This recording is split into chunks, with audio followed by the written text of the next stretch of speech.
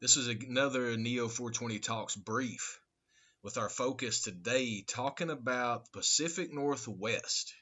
Out of the last 7 years that I've been out here, I have only grown to know one thing about the men and women out here, and that these people are posers, pussies, and that they're everywhere.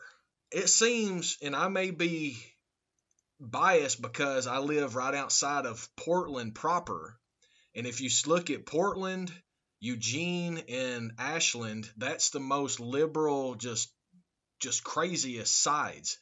And I've seen it for so many years. But here in the Pacific Northwest, we've got a lot of people that pose as if they care about you when they really don't.